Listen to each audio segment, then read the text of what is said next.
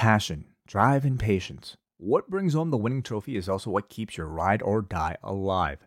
eBay Motors has everything you need to maintain your vehicle and level it up to peak performance. From superchargers, roof racks, exhaust kits, LED lights, and more, whether you're into speed, power, or style, eBay Motors has you covered.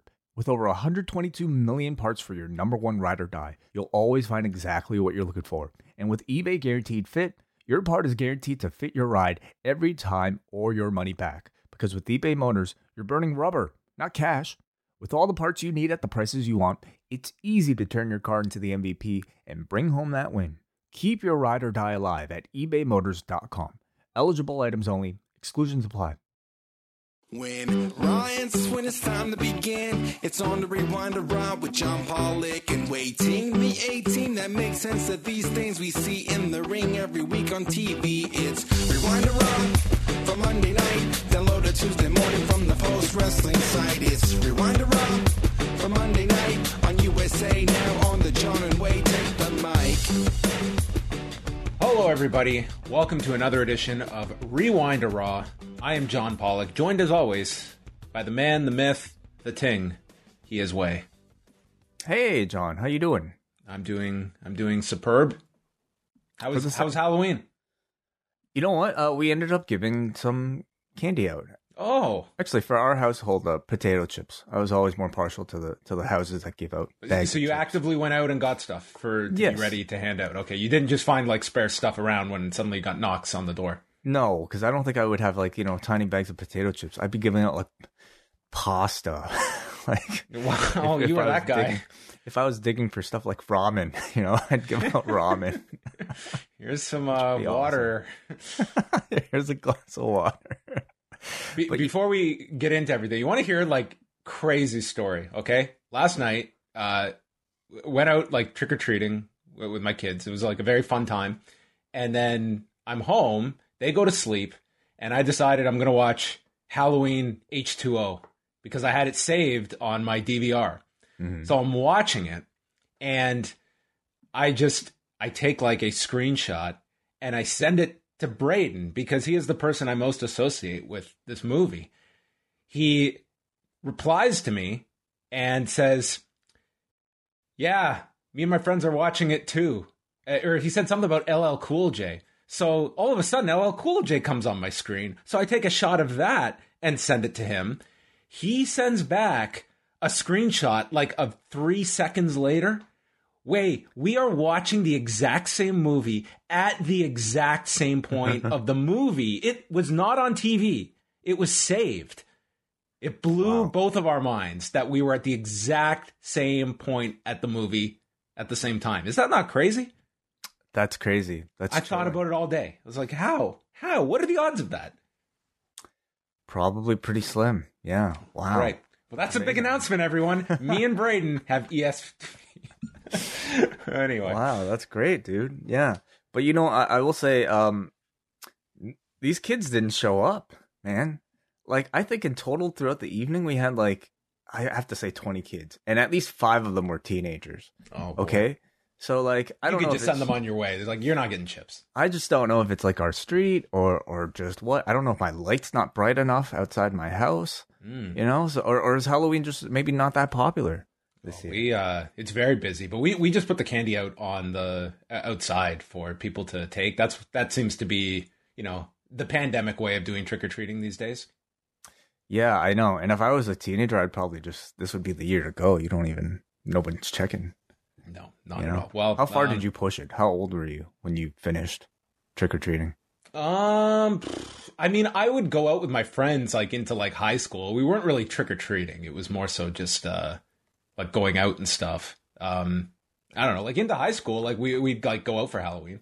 I was with a group of friends probably up until the age of 13. Okay. And I wasn't even feeling it, but they were like, let's go trick-or-treating. I'm like, okay. Barely had costumes, I had a garbage bag or something. And that year I felt really bad, so I kind of swore it off after that. Yeah, there's a certain guilty. It's the year you always do it 1 year too long, and then it's like, okay, I don't fit in here. Yeah, typically, yeah. But that's what everyone needs to learn. Well, ladies and gentlemen, without further ado, it's announcement time here at Post Wrestling. Are you ready, Way? If I had a sound effect, I would play it. Well, we do not have that level of technology on hand for these live shows. But Post Wrestling is about to grow. This is a very big deal for both Wai and I and everyone here at Post Wrestling. We are going to be expanding the Post Wrestling universe with a new program that will be a staple of Sunday nights here at postwrestling.com. Ladies and gentlemen, the mystery man himself is here at Post Wrestling. Brandon Thurston, welcome to Post Wrestling. Thank you. Thank you for having me. I've got the press release right here. Hot off the presses here. We didn't even get the draft, so ladies and gentlemen, the floor is being handed over to our PR department. Just handed this over. This is Dateline, Toronto, Ontario, and Buffalo, New York. This just came across the Business Wire. Post Wrestling and WrestleNomics announced today that they have completed a landmark international agreement effective November 1st, 2021, for the global distribution of WrestleNomics' acclaimed weekly podcast, WrestleNomics Radio. Joining forces with an integrated media organization like Post Wrestling is the perfect formula, said Brandon Thurston of WrestleNomics. Both our brands are sure to excel to unprecedented heights thanks to this new strategic partnership. Together, Post Wrestling and WrestleNomics head into uncharted territory, forming an alliance that the likes of which wrestling media has never seen before. Man, that just brings a tear to my eye right now. I mean, it's not just Brandon, it is the WrestleNomics universe that is coming here to Post Wrestling. Chris Gullo, yes. Vince might make certain cameo appearances on Sunday nights. We can only hope if his voice allows. This is a great news for us, Brandon. We are psyched to have you coming over to the site. I know our listeners, our viewers are very familiar with all of your work. Whenever we do shows together, they always get among the most responses. So I think this is going to be, if they're not already listening to WrestleNomics, it will now be their staple. Sunday nights will never be the same ever again. Yes. We're going to stick with Sunday on the schedule. I think we've agreed to that. I'm really excited to continue doing the podcast and continue to get to know the Post Wrestling listeners better. I think there's a little bit of crossover, but I know there's a lot of people who are probably new to WrestleNomics. But yeah, I'm really excited to be working with you guys, as I've told you already in our secret meetings. You guys are really engaged with my work, which is a big deal to me. And I'm always super impressed, for one thing, when I'm talking with John and he knows the minutia of the details of the wrestling business that I expect you to know. I think I've mentioned this in one of my early appearances with you guys, but I think it bears repeating that. So I live in Buffalo, and I grew up as a listener in my teen years to live audio wrestling. I could just barely tune it in if I have my little stereo. If I turned the antenna the right way, I could pick up Gentleman Jeff Merrick and Big Daddy Donnie across Lake Ontario. This blew my mind the first time you shared this story. Number one, that you were aware, and B, that you could get this signal into Buffalo. I mean, that was extraordinary. Yeah, well, it would always be after pay-per-view. So I would watch the pay-per-view on Scramble Vision, and then I would listen to them talk about the pay-per-view. I'm going to text my high school friend soon and be like, you remember I used to carry when people had splash images on their websites. And it was like a picture of Jeff Merrick and Big Daddy Donnie. And I printed it out as a 14-year-old in ninth grade. And I had to at lunch, and we would talk about wrestling at lunch. And I don't know, I was just such a big fan of the show. There you go. Obviously Post Wrestling is kind of the predecessor to live audio wrestling. So that's very, very cool. Very exciting. When it comes, Brandon, to the work that you have been engaging in, and what have you found, especially I would say in light of the last 2 years where you have this realistic competitor to WWE emerging, the appetite you have found for this kind of content and how that's growing, because it just seems like it is a growing appetite for the type of stuff you're doing that just makes it a very interesting way to be following the business that so many. This is their way of following the business. Yeah, well, I always say that wrestling is a really subjective thing. It's obviously it's a pseudo sport, and the winners and losers are predetermined by somebody, usually one person's decision. people have their favorites, or people are just trying to understand the business and figure out what's effective. If this was football or hockey or basketball, we would have some stats or a score at the end of the game to study and say, these are the objective facts. And I think in lieu of that stuff in wrestling, we look to the business numbers, the business stats, to try to find out if something was a valid decision or not, or something was a good business idea. And that's kind of what we specialize in WrestleNomics. And that's become an increasingly interesting thing for people to follow as AEW has emerged as in many ways, a competitor to WWE. Still well behind in a number of ways, but it's really been an exciting time in wrestling history. And I think like you've really kind of made a name for yourself for being just a tremendous presenter of a lot of that information that I think a lot of us didn't even know we wanted to hear, or see. But you create these incredible graphics and these incredible charts, and you're so on top of it and fast with all of these numbers all the time that you've really become, I would say, I think a leading voice when it comes to this sort of department. But as far as, the radio show, WrestleNomics Radio, what can our audience expect on a weekly basis from you and Chris? We talk about whatever's been happening in the world of business, wrestling business, all the latest news topics. I do live TV ratings talk, which is kind of a new YouTube program that I've been doing on Thursdays. So we're trying to minimize the TV ratings talk that we do and focus on other areas a little bit more. We will go over all the areas of wrestling business, and that's increasingly, it's a media business in terms of it's people selling video in all forms, whether that's live TV or whether that's a streaming product or whatever. But there's it's a live event business again. There's tickets actually being sold again since July, so we're covering that. There's a great source called WrestleTix that's doing a great job of covering that, and we're relying on a lot of that data too. Just anything that's going on in the wrestling business. The most recent episode, we talked quite a bit about the news related to Ring of Honor and what's the future of Ring of Honor. Had our friend Lavi Margolin on, who provided some great insight. So all that stuff. So that'll be Sunday evenings right here on the Post Wrestling feed. But those of you who already subscribed to Brandon's WrestleNomics radio feed, you will continue to get your shows as usual, whatever time you usually get them on Sunday afternoons. And that's usually the first place where you can get the shows. But for our audience, Sunday evenings / Monday mornings, I mean, the spot that the law used to be on, Brandon. How about that? Tying all things together. The boyhood dream has come true. There you go. So very exciting stuff, of course. And we're going to ease into things because it's a very quiet week when it comes to WWE business. You are going to hear plenty of Brandon this week, not just with the launch of WrestleNomics on Post Wrestling this Sunday night, but him and I will be convening on Friday to go through the whole third quarter earnings report and a highlight of the calendar, the call with all of the analysts to go through all the minutia, get some more color. Where are we going? Granularity. I mean, it's all going to be covered. I think it's since Nick Khan has been there. I say this is not just a conference call anymore that we tune into corporate.wwe.com. This is the Nick Khan podcast.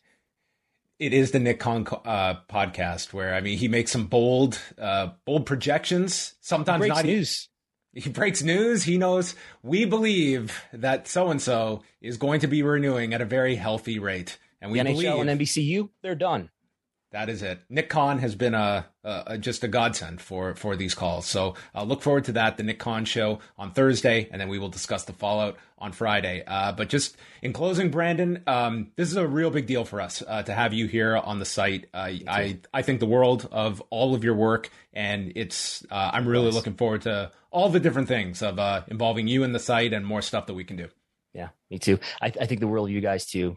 As I've told you, I think your work is exceptional. The way you guys do reporting, the humanity that you guys demonstrate.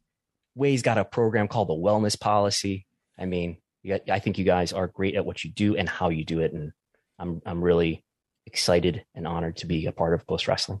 Well, this is just step one, and we will slowly work your way up to meeting Brandon from New Jersey. But that's several steps down the road. I've heard of this character. Yes, everyone has, and he's an acquired taste for sure. Thank you so much, Brandon, and we'll be chatting with you later this week. Cool. See you then.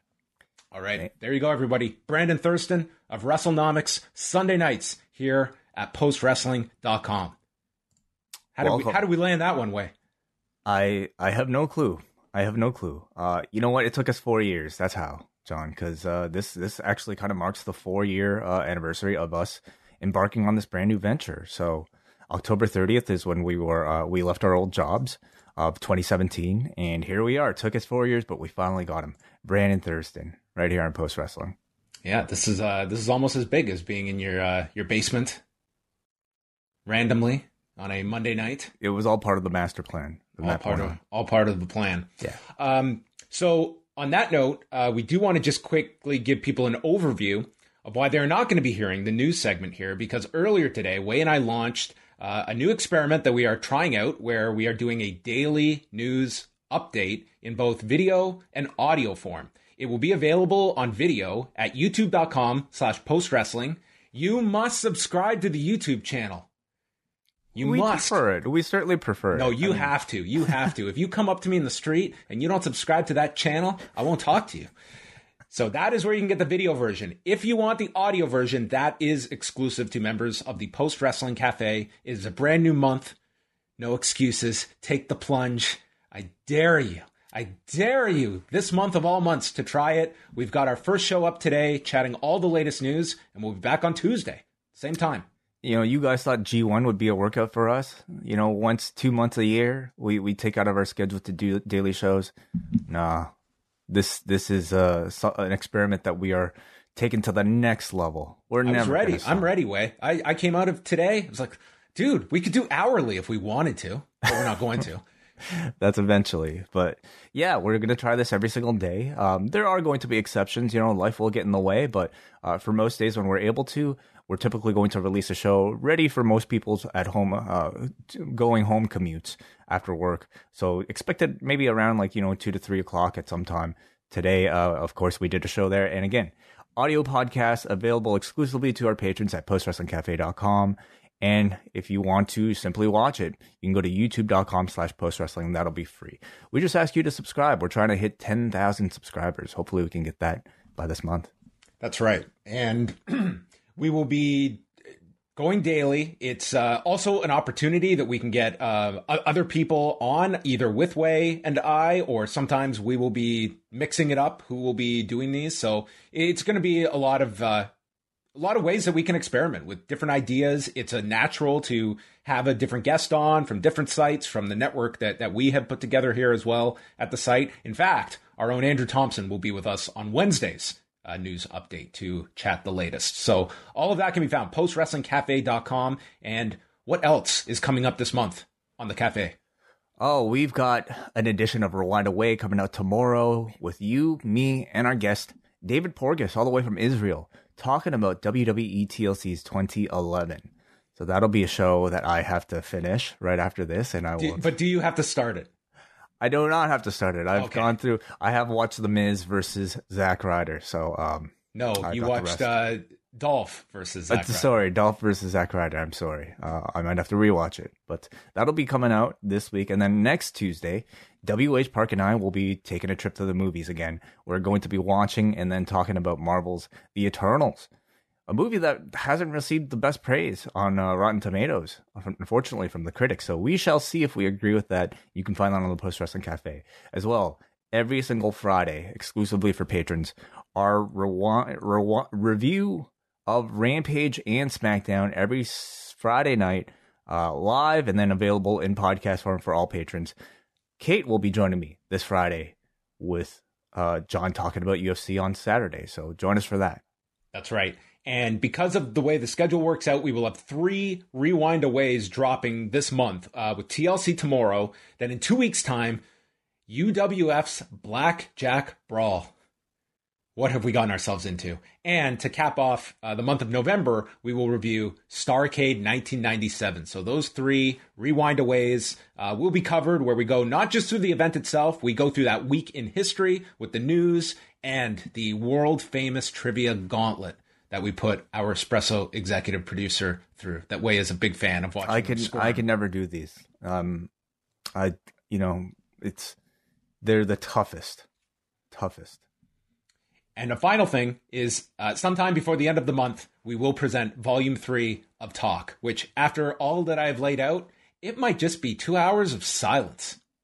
Of Wei and I just sitting on a park bench, not even communicating. That might be the extent of our talking by the end of the month, but we will see. It's going to drop later this month. So a packed month for Post Wrestling Cafe members. $6 gets you in the door. All the archives. Could we be any better? Well, let's see how this review of Raw goes. Yeah, we'll see. We will see. All right, folks. So go check all of the latest news out at postwrestling.com and our news update from there. This feels weird. Let's get right into Raw. Are you ready, Wei? The Dunkin' Donuts Center. Let's dunk. Let's go. I thought tonight's show was a pretty good episode of Raw. Am I crazy? I thought the wrestling was very good. Absolutely. Yes. This was a show that was largely wrestling, and I thought that, like, the pairings, like, the matches ranged from fine to very good. Really, really good for some cases. And I didn't think, like, there was very little non-wrestling on this show, and it was just, like, a lot of good pairings, I thought. This was, like, a relatively easy 3-hour episode to watch. As 3-hour episodes relative go. Being the key word there. Listen, it's 3 hours, okay? It's like 2 Halloween movies back to back, okay? So it's still a chore, but nonetheless, here we go.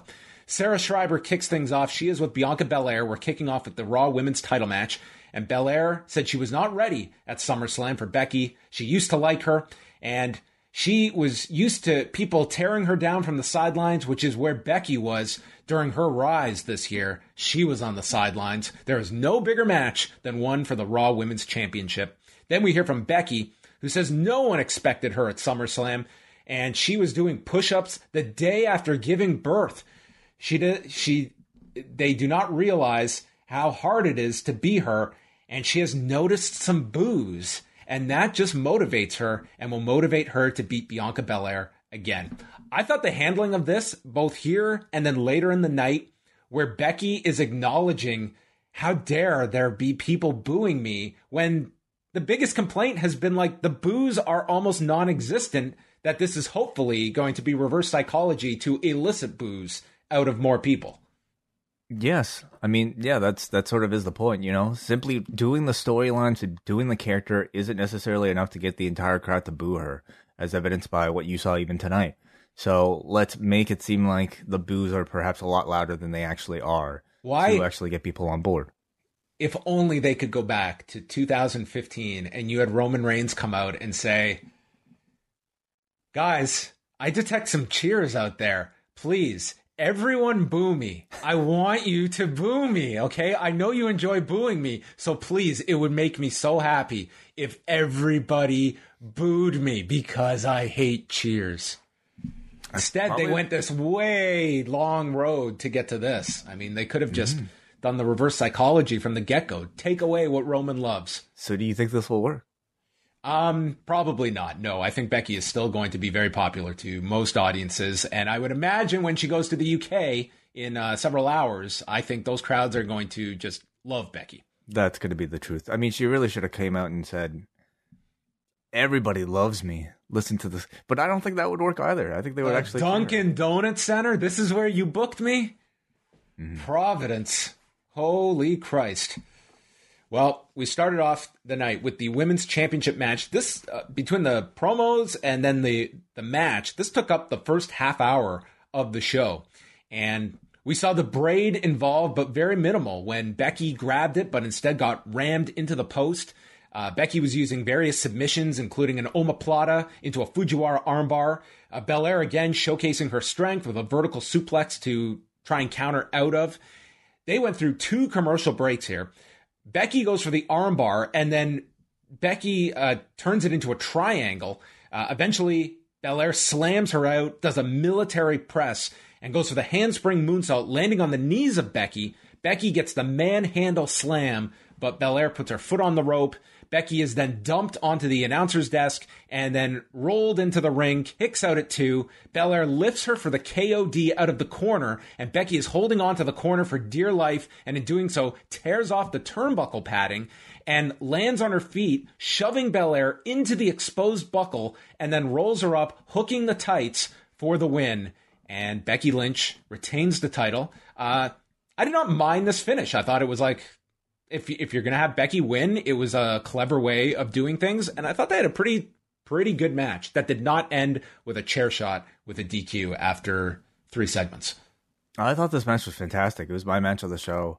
I thought the finish was great. I thought it was really cleverly designed. I thought it was very well executed and resulted in the biggest surprise of all, the fact that we got a finish to the match. Oh my God. So I saw everybody's tweets prior to this match, and you know, like it was like Kate and Davey tweeting within seconds. Oh, if they're starting this show, if they're starting this the show with this, then obviously it just means they're going to have a screwy finish, and then we can get back to it in the main event. But they gave us a conclusion. No, it was not a clean conclusion, but it was the right one. You know, it gave us an out so that Bianca Belair could still save face. You know, she was dominating, I would say, much of this match, and pretty much had Becky on the ropes for much of it until the turnbuckle. So I thought it gave her an out, manages to kind of delay the program until somewhere further down the line. And I think she really gained from the loss even. Becky wins by cheating, but it was Bianca that I thought, you know, looked like the more dominant performer coming out of this. These two went on like a good sprint for, how long was this, John? Like 20 minutes? I didn't get the exact time because they went through the commercials that I wasn't sitting through. But I mean, this was like, it was a 3-segment match. So, I mean, at least 20 is what it felt like, but they never let up the pace at all. And I think it showcases one of the best strengths of both of these performers, and that's their incredible cardio. I mean, you know, but beyond that, it's like over the course of the past year, they've done such a great job of showcasing Bianca Belair's unique abilities. And it comes in the form in pro wrestling of her strengths, using these very creative, legitimately impressive feats of strength, incorporating them into the match. And she had a number of them here. It's made her style very unique. It's made her style very exciting to watch, and continues this great streak that the Raw and SmackDown women's main eventers involving these two, Charlotte and Sasha, have been on over the past month plus. Do you think maybe even longer?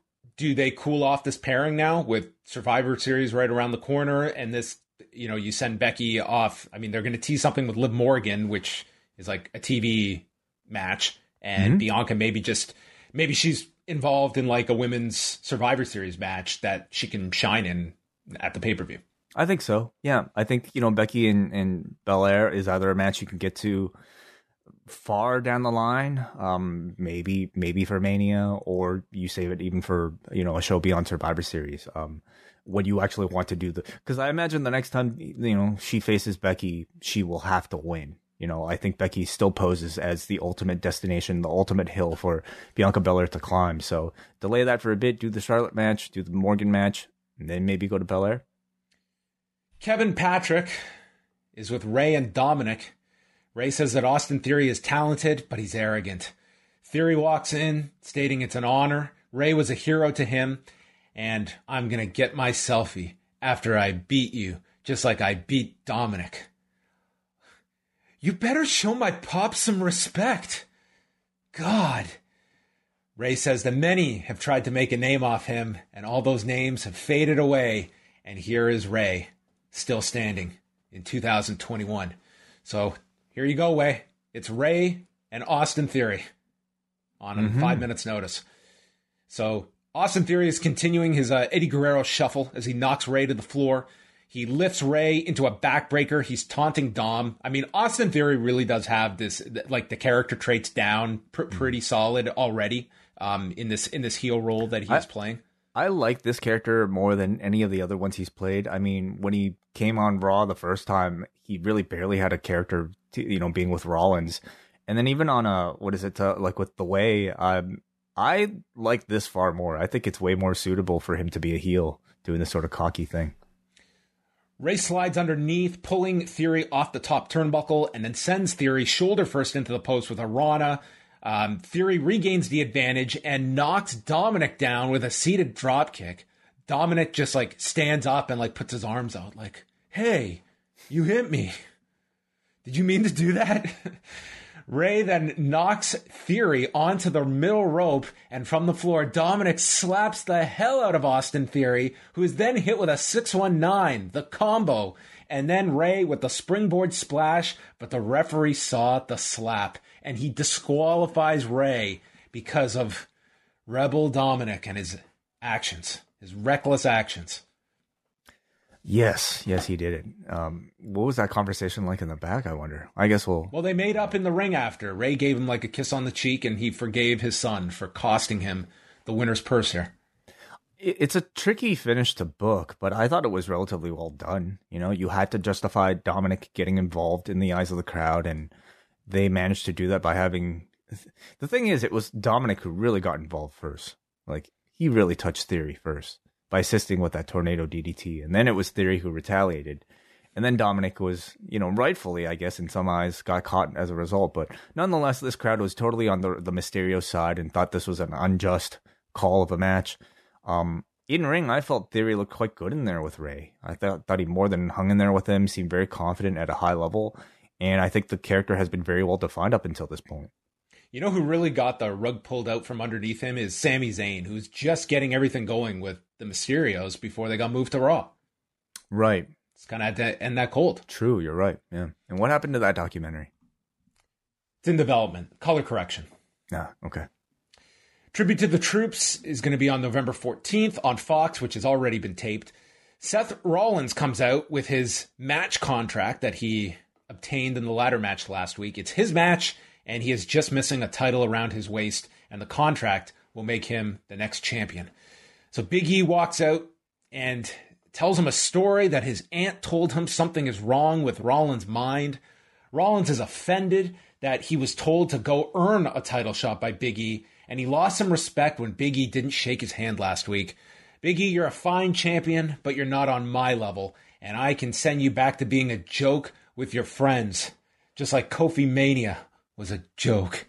And this really riles up Big E, who tells him not to disrespect one of the greatest moments in WWE history with Kofi Mania. He suggests they have the title match tonight, but Rollins explains he's not 100% after the ladder match and the Hell in a Cell, which I think is like a valid defense. Yeah, I would say so. So then Kevin Owens is out. He calls Big E a great champion, while Rollins is a delusional dumbass. But when it comes to the face of Raw, people never mention my name in that conversation. I believe in my catchphrase of just keep fighting, and he delivers this impassioned promo stating that I will keep fighting, and it may be for 3 more months or 3 more years. It doesn't matter. So our first on-air acknowledgement of his contract situation, which comes due at the end of January. That will be interesting if they play that into his character. That's fascinating. I don't think it's really like them to, make light of somebody possibly leaving for the competition unless they know that he's signed. I kind of just took this more as like, just a wink wink. If you understand, you understand.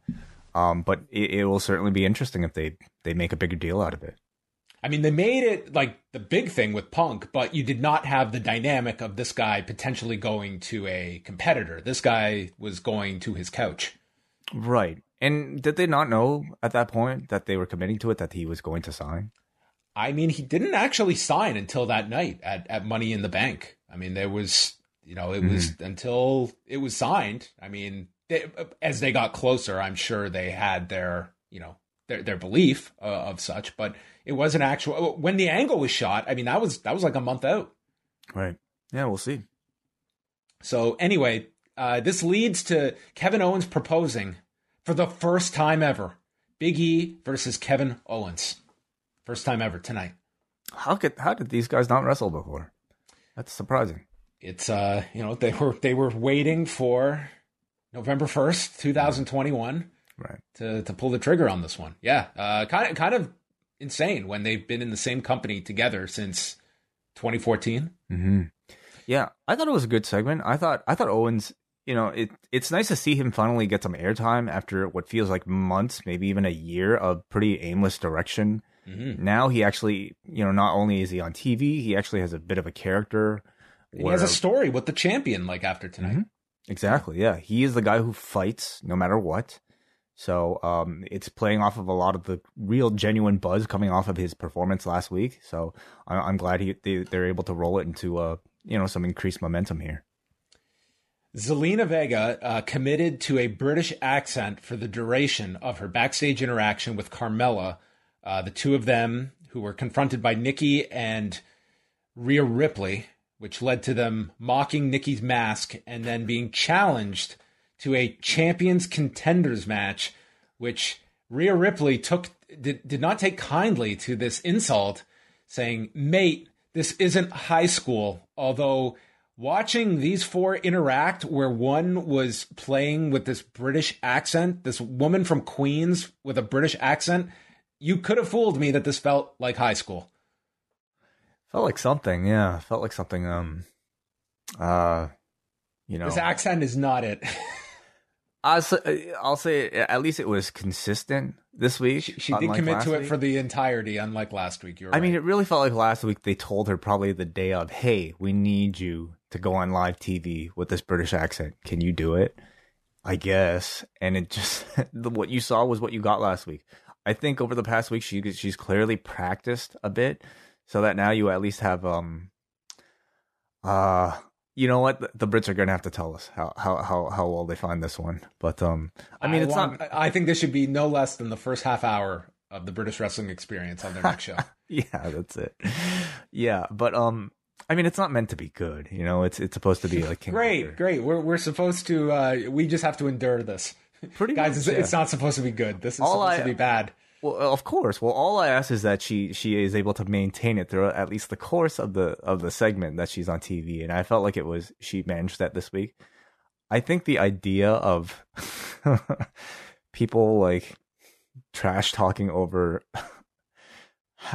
somebody's homemade mask is like the dumbest thing I've ever heard of. The fuck you say? Yeah, what did you say about my mask? You insult my mask? The one I just sewed at home? You making fun of that shit? Really? It is the stupidest reason for a wrestling match in history.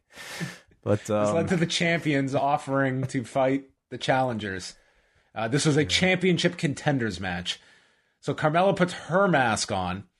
They go through the break. The rest of the women's division was watching on a monitor backstage. That was their involvement tonight. They were watching partially. They're facing the wall and then, of course, angling their heads, smiling. It's just more funny when you see four of them perfectly aligned, looking like 45 degrees. That's how I watch Raw, over my shoulder. This was bizarre because, like, the heat was on Rhea Ripley for, like, 3/4 of this. Like, your big, like... The big monster of the team is the one that you're getting the sympathy on so that she can make the hot tag to the superhero. Well, she's the one who had her mask insulted. So you gotta wait for that revenge. So eventually the tag is made. This is after Rhea is destroyed on the outside into the post and barricade.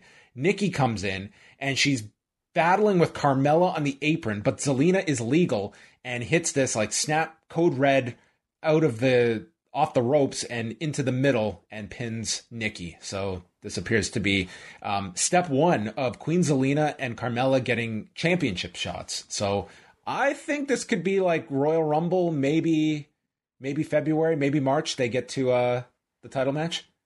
If they get to it. They've got to win. Probably 4 would be safe. Yeah, 4 more of these title contender matches, probably. Yeah. I don't know. At least it shows that they haven't forgotten about these tag titles.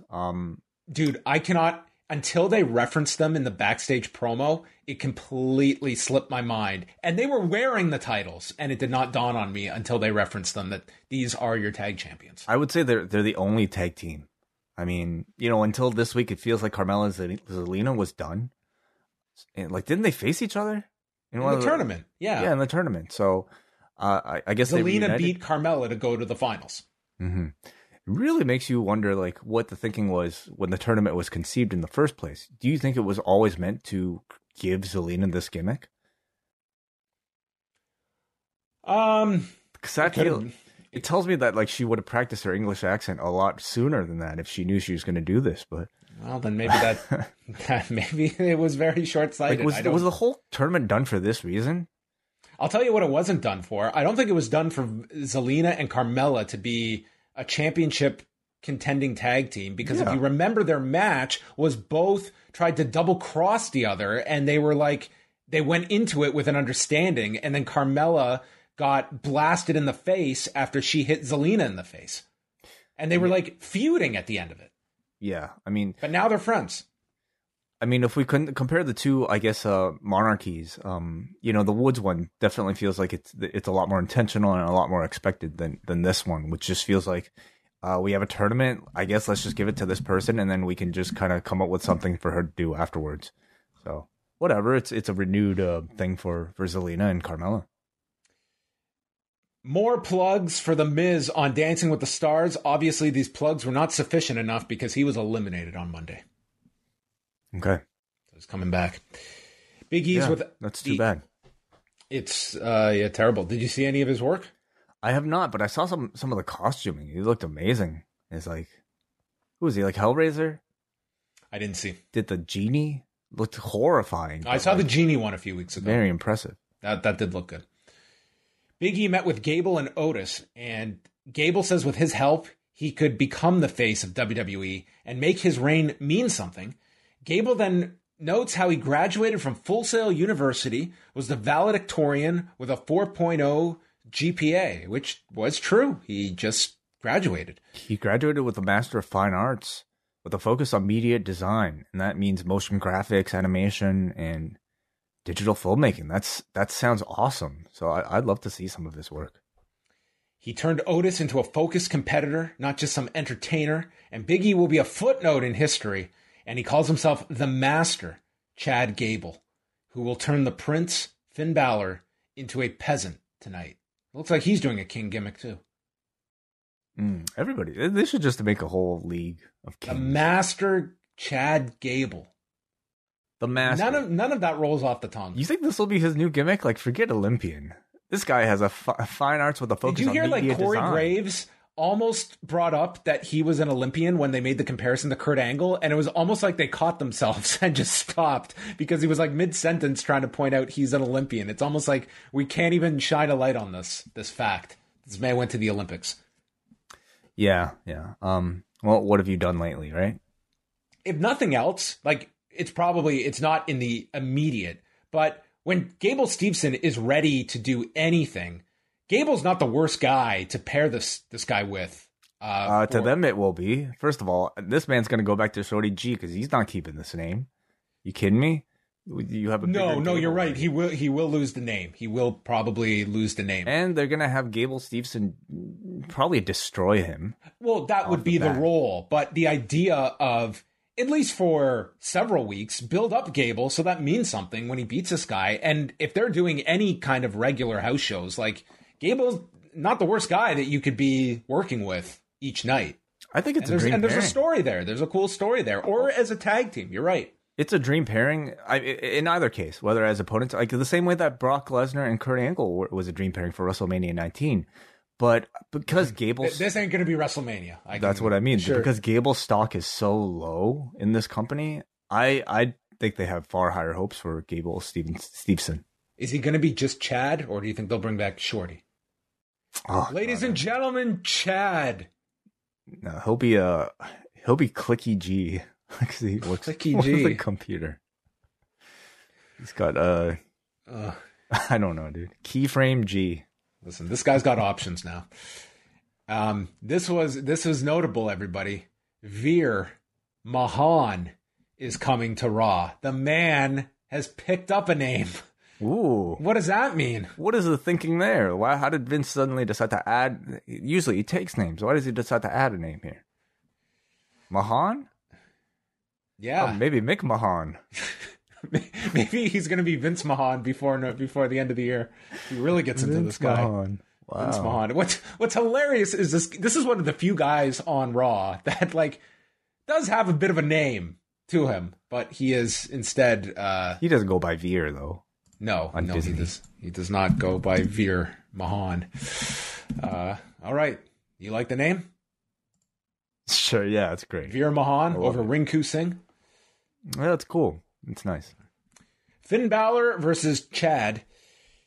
Gable went after his left leg, and Balor kicked him off. They had a nice match here. They had just under 6 minutes, and Gable focused on the ankle, and they were just going back and forth here. There was a double stomp by Balor as he rolled out of this roll-up attempt. Balor's selling the ankle. There's a bridging German by Gable, and this is where Corey Graves compares Gable to Kurt Angle.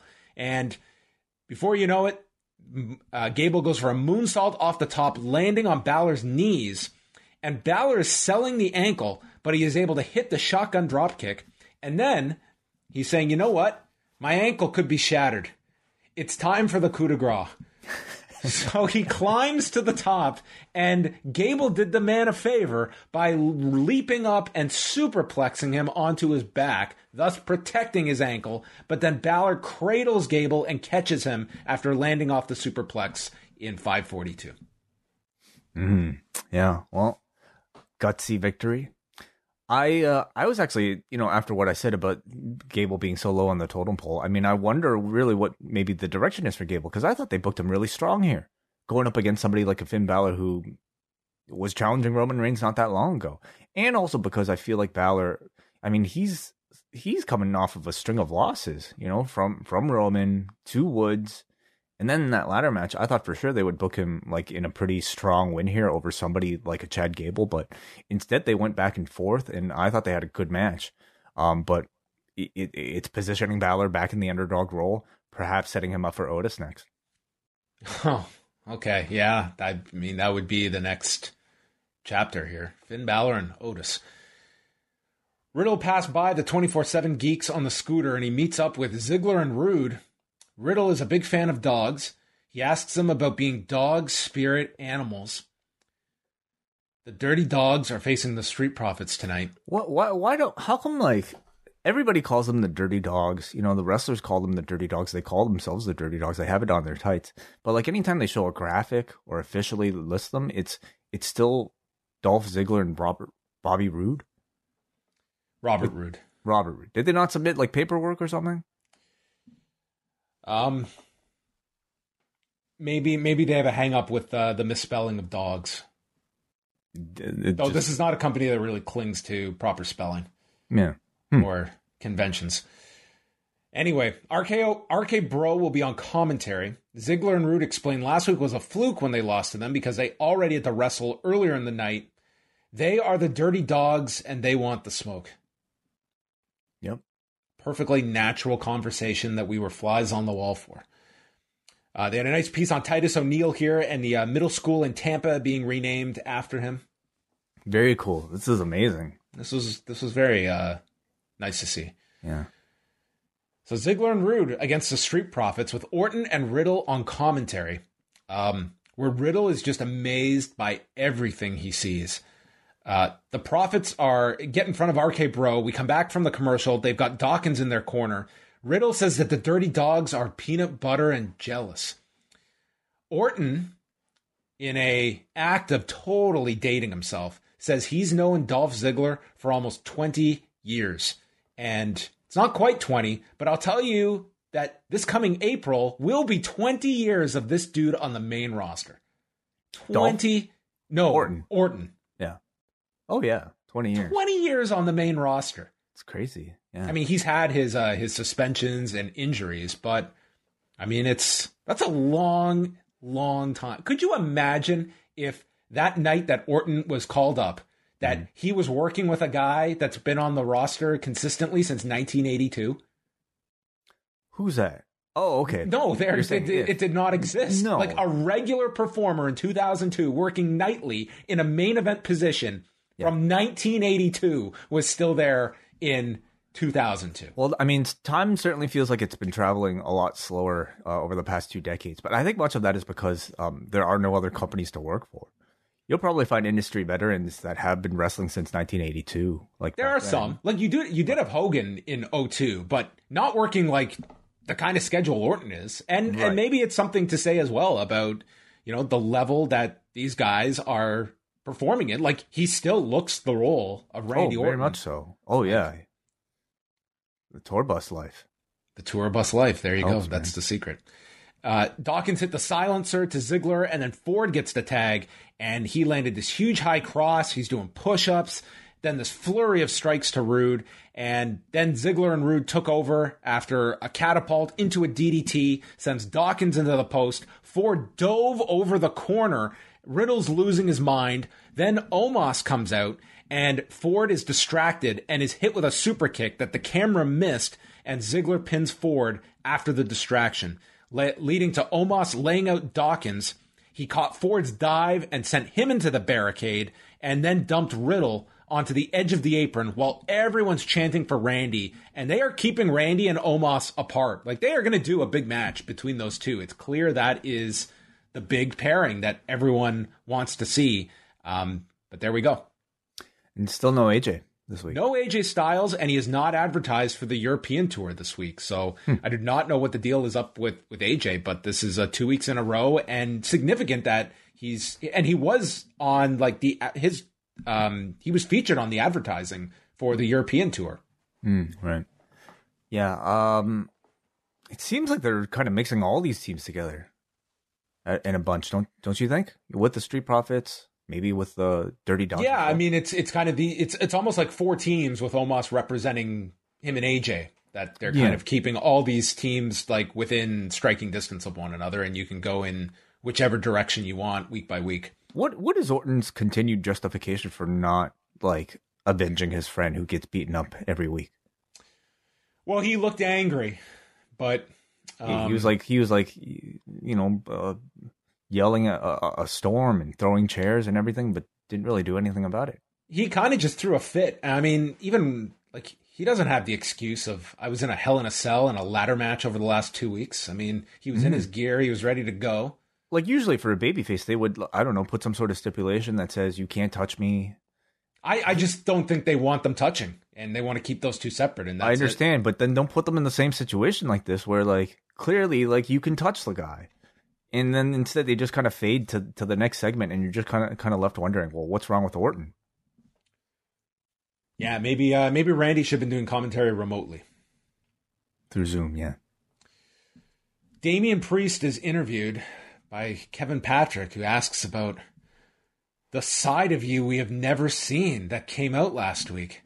Damian Priest says, that side of me has always been there, but I keep it at bay. And he had no issues with T-Bar until he threw an office chair at him. That's going to do it. So tonight it's no DQ, and T-Bar is going to have the chance to get acquainted with the Damien in me. The Damien in me. Look out, kids. The Damien's coming out. Oh, boy. Yeah.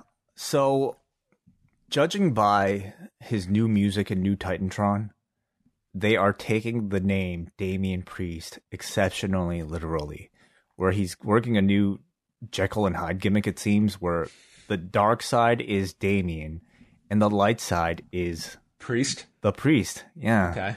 The religious man. Well, at least they got it right. That is consistent with biblical precedent. There you go. Okay, so yeah, that's the new gimmick. We're getting sort of like an Incredible Hulk version of Damian Priest. Yeah. So, I mean, they had this like pretty intense no DQ match. This being Damian Priest and T-Bar. T-Bar got a promo. Priest started the match, and then the Damien came out. The Damien came out. T-Bar said he's a fraud. He exposed his true colors, and he will feast on him. He's going to eat this guy. So they go to the floor right away. They're brawling. Priest takes out a table, and this crowd goes nuts. But that's all they go nuts for the first bit, because they just want this table. That is what they are infatuated with. And these guys are killing each other. And the crowd is like, I won't say dead, but lukewarm would be. They wanted to see the Damien. They wanted to see the Damien come out and break a table. T-Bar hit a fireman's carry off the middle turnbuckle. They come back. T-Bar chokeslams him on the knee. They're working very hard here. Priest gets tied in the ropes, and T-Bar tosses a bunch of chairs into the ring and gets a kendo stick, beats his chest until the kendo stick breaks.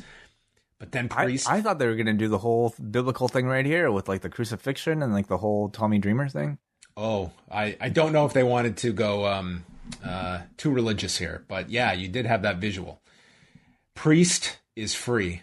He hits an inside-out lariat, and then he picks up the chair, and his eyes are wide.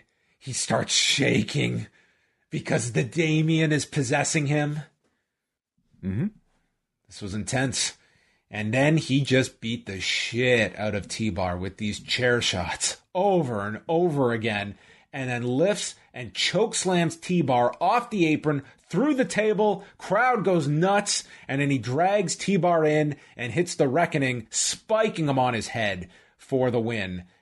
Damian Priest gets the victory. These two worked really hard. I mean, it was, T-Bar, like, probably his best, like, showing that he's had on the main roster, and the style of match that best suits both of these guys. Just, like, hard-hitting, like, video game brawling, and that's what they excelled at here. I wish the crowd was a bit more into it, but they did get into the big table stuff at the end. Yeah, I came into this match not thinking much of it, and I don't know how I can think much of a T-Bar match anymore. Like, the name itself and then the goofy promo that preceded this just completely takes any seriousness out of it.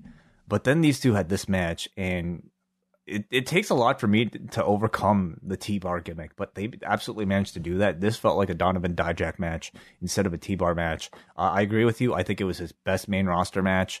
He could actually showcase his strengths, and they went all out here with some of the spots.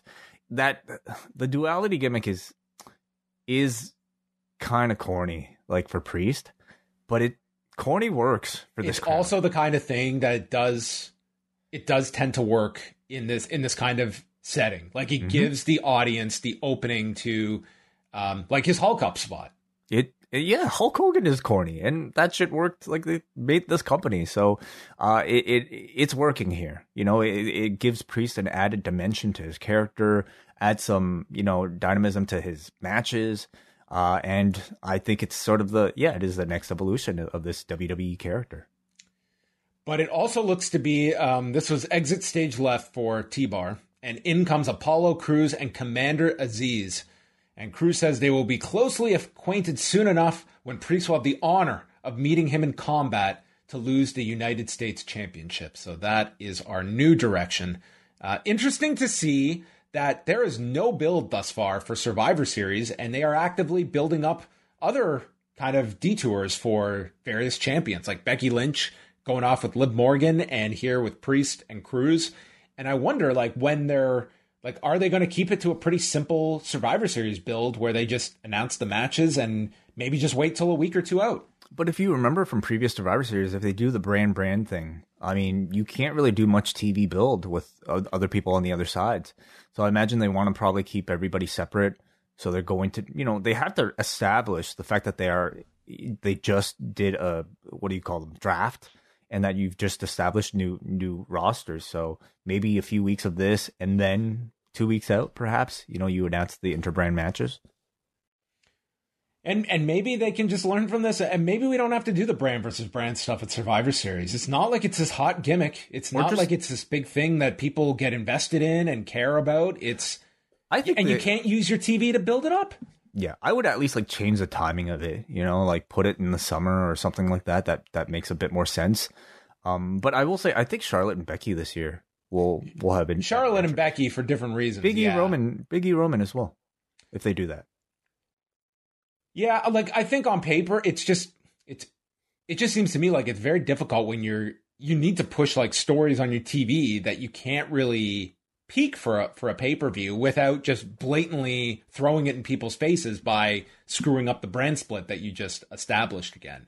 But anyway, they do have plenty of time. It's like we've got weeks before Survivor Series that I think it needs very little to set it up. You're either interested in these matchups or you're not.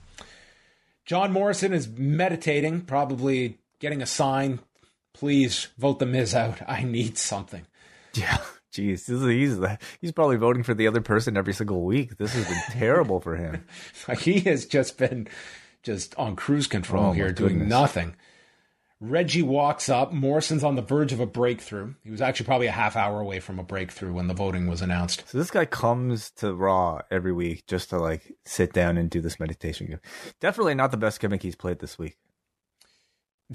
Yeah. Truth comes from behind and it scares Reggie. Today, okay, this kind of reminded me. I was walking home today and there was this guy walking like a few feet away from me and we're walking in the same direction. And this is on like a major street. And we're walking like parallel for like a couple minutes. So this guy's like walking on his own. And as we're crossing the street, he just randomly goes to this guy and goes, boom! And I like friggin' jumped. And this dude was like, holy Christ. And it was obviously someone he knew, but I was like, holy Christ, don't ever do that to me in the middle of a street. I don't care if you know me. Like, scared the shit out of me. That's terrible. He actively went boo? Like, super loud. Like, more than just a like, oh, hey, look, it's me. Like, it was loud. Like, I thought he was about to attack this guy, but then they're friends. When something like that happens, one of two outcomes can usually occur. And like, if you do that to me, like, I will laugh it off in the moment, but mentally I'm walking away. Like, our friendship's over. I will never contact you again. You're too out there for me. Okay, I'll warned. remind myself. Yeah. Anyway, Reggie wasn't too spooked here. And then he ran through the equipment. He did a backflip off of it. I think they could air the same thing every week. Like, I feel like I've watched this bit every single week for the 100 days that Reggie has mentioned. He is 24/7 champion.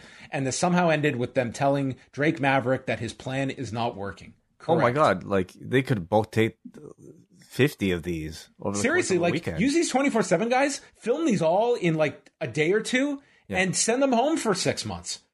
Oh yeah, you save a ton of money that way. I had nothing to add here with the 24/7 division. Yeah, so I guess they're interbrain. They're in both brains. Yeah, that's right. Reggie was on SmackDown. Okay. All right. Schreiber's with Becky Lynch and brought up the nefarious tactics she used to win. Becky says, I tore the house down, but half the fans are booing me, and they are fickle, as Daniel Bryan would say. Oh, right. Yeah, that's who said that. Right.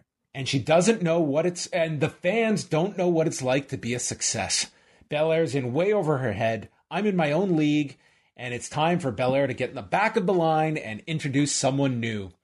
And there is Liv Morgan, who has no claim to a championship based on her win-loss record. But Becky just gives her a look and walks away. I mean, no claim is as good as any claim. So her claim is that she walked up here and made eye contact. That's all you need. Enough. That beats any championship contenders wins. This is what you got to do. Give them a look. Owens and Rollins meet in the back, Rollins suggesting how they could help each other, and Owens warns him about interjecting himself in the match with Big E, and Rollins says, you can have your just keep fighting motto, I'll just keep winning. Yeah, nice. Cool. Feels like a long-term program they're building. Yeah, I was waiting for Owens to point out, I beat you at WrestleMania, bitch. But as Adnan Burke informed us, it didn't happen last week. It doesn't matter. Yep. So you forget about that. Big E and Kevin Owens for the first time ever. Rollins comes out to set up the commercial break as Big E is down on the floor, and then Rollins is seated ringside. Big E starts hitting a belly-to-belly, but then misses the splash off the rope, and Owens fires back, super kick, cannonball, and then hits a swanton off the top. Big E comes back moments later with a Uranagi out of the corner and then spears Owens off the apron. He's setting up for the big ending, but it's blocked. And then in the corner, they crack heads. Owens is selling the head-to-head contact when he sees Rollins in the corner nail Big E with a cheap shot that the referee misses. And Owens has this look where he is conflicted. Do I capitalize even though Rollins has attacked him? He goes for the cover, but in doing so, Big E reverses with a crucifix, beating Kevin Owens. I like this finish. I liked the fact that you had the plausible deniability that they did the head contact spot, that Owens has this out, but you clearly saw him look in that direction and have like this dilemma that was introduced, and then it backfires on him. I agree. It was somewhat unexpected that they would go this route. And the way that they would end the show was even more unexpected, because I think something like this telegraphs that, oh, okay, he's just going to turn by the end of the night. Yeah, they did a different They didn't do that. route here, because Big E calls out Owens. You can hear him in the ring, and I like this. Like, they didn't even have the microphone. You could just hear Big E saying, "You saw what Rollins did," and Owens denies knowing what happened and explains, like, we just knocked heads, and it ends up with Owens challenging Rollins to a match for next week. And then Owens apologizes to Big E. He explains, "We crashed heads. I'm really, truly sorry." And instead of accepting the apology, Big E lays him out with the big ending, which was a surprise of how they ended this. And I kind of like where the story's going with Owens. Like, this is a interesting story to end the show off with. It's something interesting for Big E to sink his teeth into, because with all due respect, I don't find that with this Rollins program. But Owens, especially the potential of Kevin Owens slowly turning heel. I prefer a slow turn than just boom, you're now our heel. I like this path a lot better, at least how it was introduced tonight. I like it too. It kind of keeps the thread dangling and makes you guess who actually is going to turn heel at the end of all of this, and keeps Kevin Owens on screen in a main event program for quite a while longer. So it means more matches between these two, and Seth Rollins in the mix. I'm fascinated. Absolutely. I largely enjoyed tonight's episode of Raw. Like, I thought there were a lot of interesting matches on this show that had varying degrees of success. I liked the main event angle that came out of this. Becky and Belair was a really strong performance. You got Gable and Balor. It was short, but I liked what they had. Tag match was all right with Ziggler and Roode against the Street Profits. I will take it.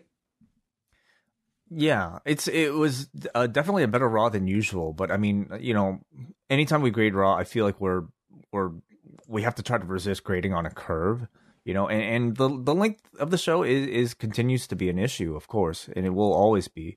But I suppose the most we can ask for is that you fill those 3 hours with good in-ring action, good storylines.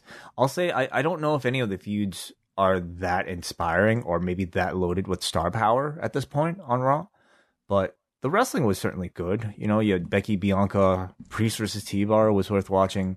Balor, Gable, I think for the time that they had was very good. The main event, a lot of new directions for characters are getting off the ground. You have, this kind of Damian Priest doing this double gimmick. Owens is getting used a lot more. Zelina, of course, is getting pushed. But I'll say overall, I don't know if like the show has a feeling of importance as much for me. Like it just kind of feels like it's a show with like, relatively good wrestling and some kind of lukewarm characters. It's got some fresh combinations off the draft. I think Raw does have more interesting pieces to work with at the moment. But we're not there where any storylines have really elevated themselves. Like, we have nothing like, say, Reigns and Lesnar over on SmackDown. That's been this long, drawn out story that does not exist here on Raw. But Bianca Becky is to an extent, but it seems like they're shelving that for at least a bit for the time being. Yeah, like I can't say like it's really got like a clear direction of where it's going, and it almost felt like that goes on the back burner after tonight. But they've got some like interesting things on the go, but we are far from a fleshed out show that has like these incredible stories that are weaving all of these interesting new parts together. Yeah, and it's still early, so maybe we give it a few more weeks, and then Survivor Series right around the corner. That's right. November 21st is Survivor Series, so 3 weeks we've got. Mm-hmm. Let's go on over to the forum.postwrestling.com. Tonight's episode of Raw, Way, did it get a pass or a fail? What's your guess? I just saw it. A 5.71. Pass is a pass. That's a good mark for Raw. For Raw, they'll days. Take it. And we actually had feedback. Look at this. All right. Kick things off, Way. Let's go to MJ from NJ, who says, I enjoyed the closing segment to set up something for next week. It actually was refreshing. Then they turned Big E heel? Did they just turn Big E heel? No, they did not. MJ. I mean, he was confused. There was some miscommunication, and he suspected that his friend Kevin Owens had just turned on him. So that's what you saw. It was justified.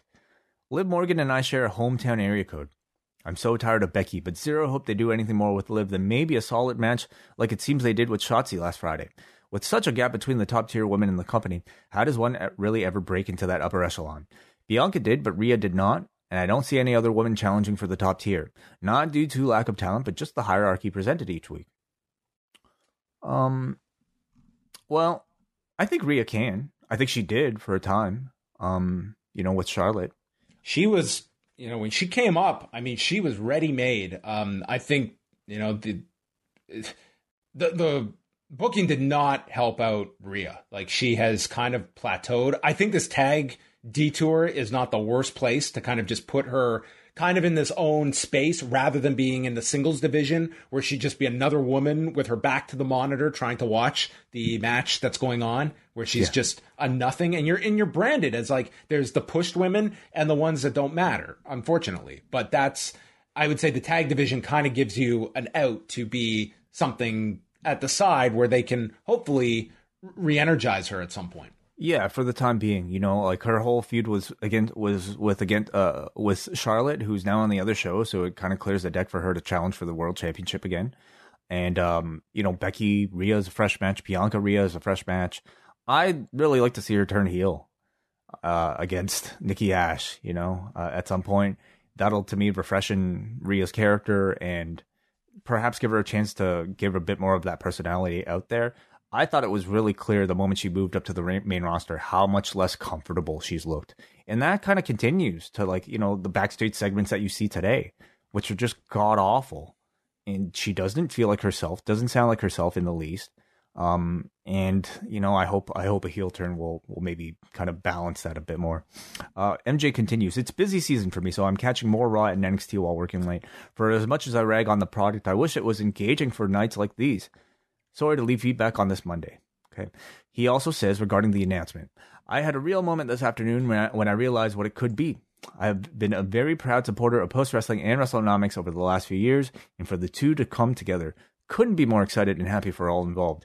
This is a perfect addition to Post. It's so cool to see you continue to add to the network and continue with new shows. I think I say this for a lot of people, but I truly appreciate that 4 years into this, you are continuing to grow and build and add.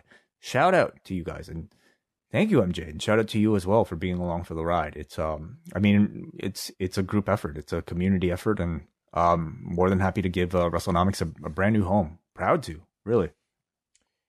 And the final word goes to Kate from Montreal, who writes, definitely got some good wrestling tonight, which seems like a strange thing to be thankful for on a wrestling show, but here we are. Since it seems Becky versus Bianca is going dormant for a while, what do you think they can do with Bianca for the next month or so?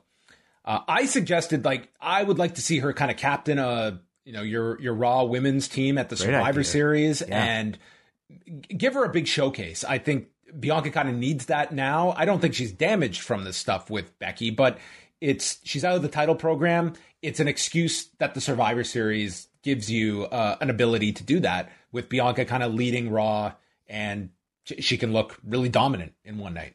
I love that idea. It still gives her kind of that polish of being a top person and a leader. And in fact, makes her a leader in a different way than simply competing for the championship.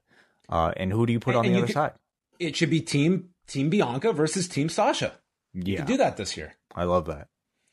The ending of the show felt super weird to me. Owens went for the pin and then kind of denied taking advantage of the situation, so he seemed to be sliding back into his old ways. But then he gave what seemed like a genuine apology, and rather than saying, okay, but I'm keeping an eye on you, Big E attacked him. I'm left thinking everyone sucks here. It feels like they're not yet sure which one of them, if either, they want to turn heel. I kind of liked the way they did it because it was Big E who I think has his hesitation about Kevin Owens, knowing his history, that he's trying to get duped here, and he's not going to get duped by Kevin Owens. And you, the viewer, are left to believe, is this guy being sincere that he did not see what we believe he saw, or is he just trying to mess with Big E? So I actually thought it was executed pretty well, and I was left with an interest in how they're going to follow it up, rather than being just flat out told what way each character is going. I'm more in agreement with you. And she adds at the end, I really did enjoy the Owens 3 months, end of his contract, 3 years line, followed by Big E making a Mount Rushmore comment. Very clever. I totally missed the Mount Rushmore comment, so that is very funny. Yeah, he said something to the effect of, there's only one face of the company. This isn't Mount Rushmore, which, yeah, was probably a clever wink. There you go. Well, everyone likes the clever winks that are out there. And that is going to wrap it up for feedback and for this show, Way. I mean, man, I think we could go out and hang out right now. What are you going to do It's for early. the rest of the evening? It's only 12:30. I can't believe this. My goodness, folks. Look out, book. Let's party. Yeah. All right. Well, that is it for us, but fear not. We will be back on Tuesday afternoon with our next post-news update. Once again, those can be found in audio form at postwrestlingcafe.com for all members and at youtube.com/postwrestling. And if that's not enough, Tuesday night, Rewind Away, number 98. Oh, It's wow. TLC 2011, headlined by a TLC match. We've got a Money in the Bank cash-in and a card from Baltimore. That means 100 is coming later this month. That's right. Starrcade 97 will be number 100. Okay, that's a good 100, That's cool. I think. I don't even know what's on that Starrcade. I mean, it ends with a 0, so it's a huge deal. So, folks, if you join the Post Wrestling Cafe, you will get Rewind Away number 100. Our number 100 episode. Oh, wait a minute. This is some great marketing. We're way too self-deprecating to be. Not number 100. Okay, that's going to be a great show, John, because you know why? You know why? Sting versus Hollywood Hulk Hogan. If that's not 100 worthy, I don't know what is. Maybe Goldberg, Steve Mongo, McMichael, that's on the show as well. Yes. I can make a joke about the count to 100 not being too fast and just actually at a normal speed as Nick Patrick's cadence was that evening. But that's later this month. So go check out postwrestling.com, all the latest news from Andrew Thompson, busy on the site, and we'll chat with you on Tuesday. Goodbye.